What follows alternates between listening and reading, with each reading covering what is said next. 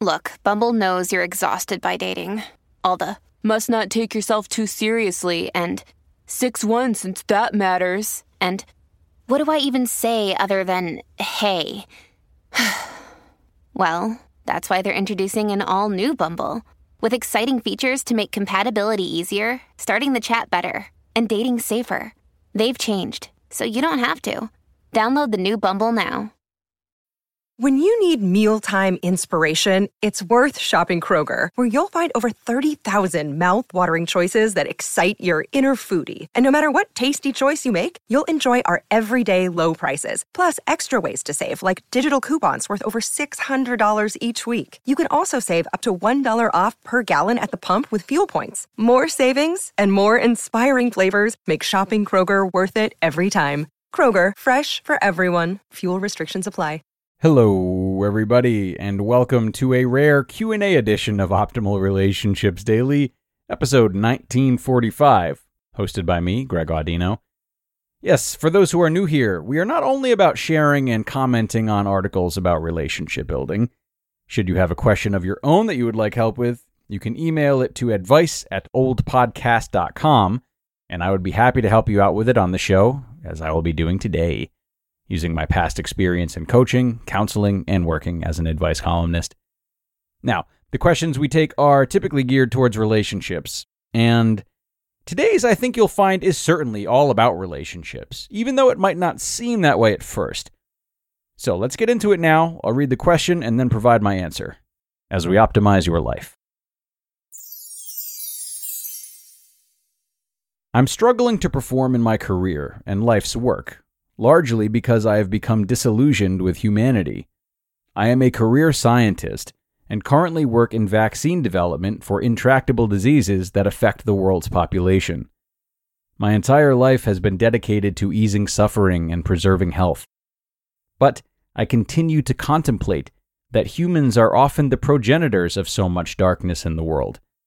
For example, our population overburdens all the natural resources on the planet, driving many species to extinction. The darkness of human nature allows a narrow few to amass great wealth and power that is used to enslave the larger majority of the population.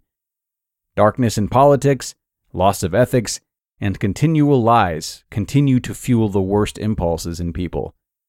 I think you get the general idea of my conundrum, in that my actions to help people live longer lives free of physical suffering may actually be contributing to the horrors that humans increasingly cause. St. John of the Cross referred to this as the dark night of the soul. Two of my great loves, love of God and love of humanity, have been challenged in this crisis. And as in any dark night, my soul feels detached from my beloved, and I am adrift. What advice and guidance would you give to someone like me, who's facing a crisis of faith in the humanity that I am a part of, and the God who allows humanity to destroy itself and everything around him? Okay, and thanks a lot for sending in this question today, Asker. I really appreciate your trust, especially given the weight of the question at hand and how much it clearly means to you. You know, science and religion are often pitted against one another. I don't subscribe to this personally. To me, they share so many attributes, ranging widely in both size and importance. And one of the traits they share, which I think is really important to address today, is how many answers we might extract from them. Both can really come with promises of how this world and our lives function in the past and present. And one can derive so much certainty from both science and religion. Certainty which, regardless of validity, provides a sense of comfort. It's comfortable, and it brings a sense of control when we bond ourselves with such major sources of information, or what we feel are major sources of information. This is one of the many reasons why people fall so deeply in love with both science and religion. They can each help us feel as though we have some of life's biggest questions figured out, which is a lovely feeling. But sometimes, when we lend ourselves to such massive ideas for a long time, and we devote ourselves to being lifelong participants in them, we find that our old beliefs don't hold up the way they used to. We notice our inner and outer lives changing in ways that no longer align with how we used to interpret the world and the answers we thought we had about it. It's a tale as old as time, and it's told in marriage, it's told in career, it's told existentially, as is the case for you. Now, I believe that this is the stage in which you found yourself. Big ideas that once made so much sense and you were so sure of have seemingly turned their backs on you as you've been exposed to new experiences that you wouldn't have anticipated, and now you don't know what to believe. And what this means for you is that if you still want to live a life characterized by easing suffering and preserving health, as you put it, then you must find a way to adapt your faith and beliefs to the changes that you're feeling inside of you and witnessing outside of you. What's required to ease suffering and preserve health is different now than it used to be. So what can you do to transcend your efforts accordingly? As far as I'm concerned, I think it's time to work on relinquishing that sense of control and certainty that you once felt you had, and perhaps relied on, about humanity. Perhaps there's nothing wrong with you for going through this period of doubt.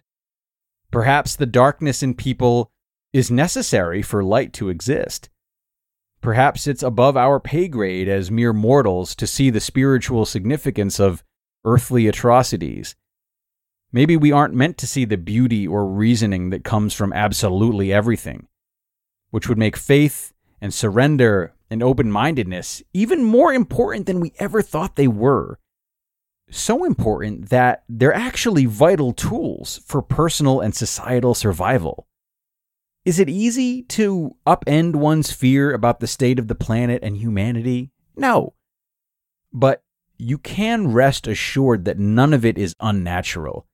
Not a single thing in this world is unnatural. Genocides and skyscrapers are as natural as dirt and water. They all come from the same places, you know? Personal and societal blemishes are inevitable. But even when they're so extreme that they seem to threaten existence itself, turning our backs or meeting them with aggression only creates more friction. So let me ask you this. As a fellow member of humanity yourself, what would you hope for those out there in positions like yours to do? To stop? I doubt that. Instead, you'd likely want them to focus on the love that they have for humanity. Because what other way out is there? The actions you've taken and will take are drops in an ocean. You might track them to human destruction or to human creation, depending on how intensively you investigate or what answers you're convinced that you should arrive at, consciously or subconsciously. But I suggest focusing instead on your intentions. They seem to be intentions that are bountiful, intentions to give to life instead of taking away from it. Should you feel as though that's best done through other means of work or lifestyle choices, then so be it. But your spirit will remain the same. And to me, your spirit, your questioning, and your commitment to Earth's inhabitants only create inspiration. That's someone whose actions only give me more faith in humanity, because I know that they're predicated on meaningful thoughts and powerful questions and a drive to do right by all of us. All right, and thank you again to the asker for sending in such an important question today. Of course, it's my hope that my answer today gave you some new ideas to play with. Certainly, your experience thus far is built upon a long history of deep beliefs and time spent right on the front lines of humanity, if you will. So, I do hope you're able to give yourself grace should it take you a while to come to peace with the stage you've entered into, and openness when it comes to changing how you think or act going forward. I wish you the best with that, and I remind you and everyone out there listening that my door is open should you need some more help. If you have a question you'd like answered, please do email it to me at advice@oldpodcast.com, advice@oldpodcast.com. I love hearing from you all, not just with questions, but even with thoughts about the show or just to say hi. So don't be shy. That brings us to the end, though, everyone. So thank you once more for tuning in, Enjoy the remainder of your weekend, and I'll be back with you tomorrow, where your optimal life awaits.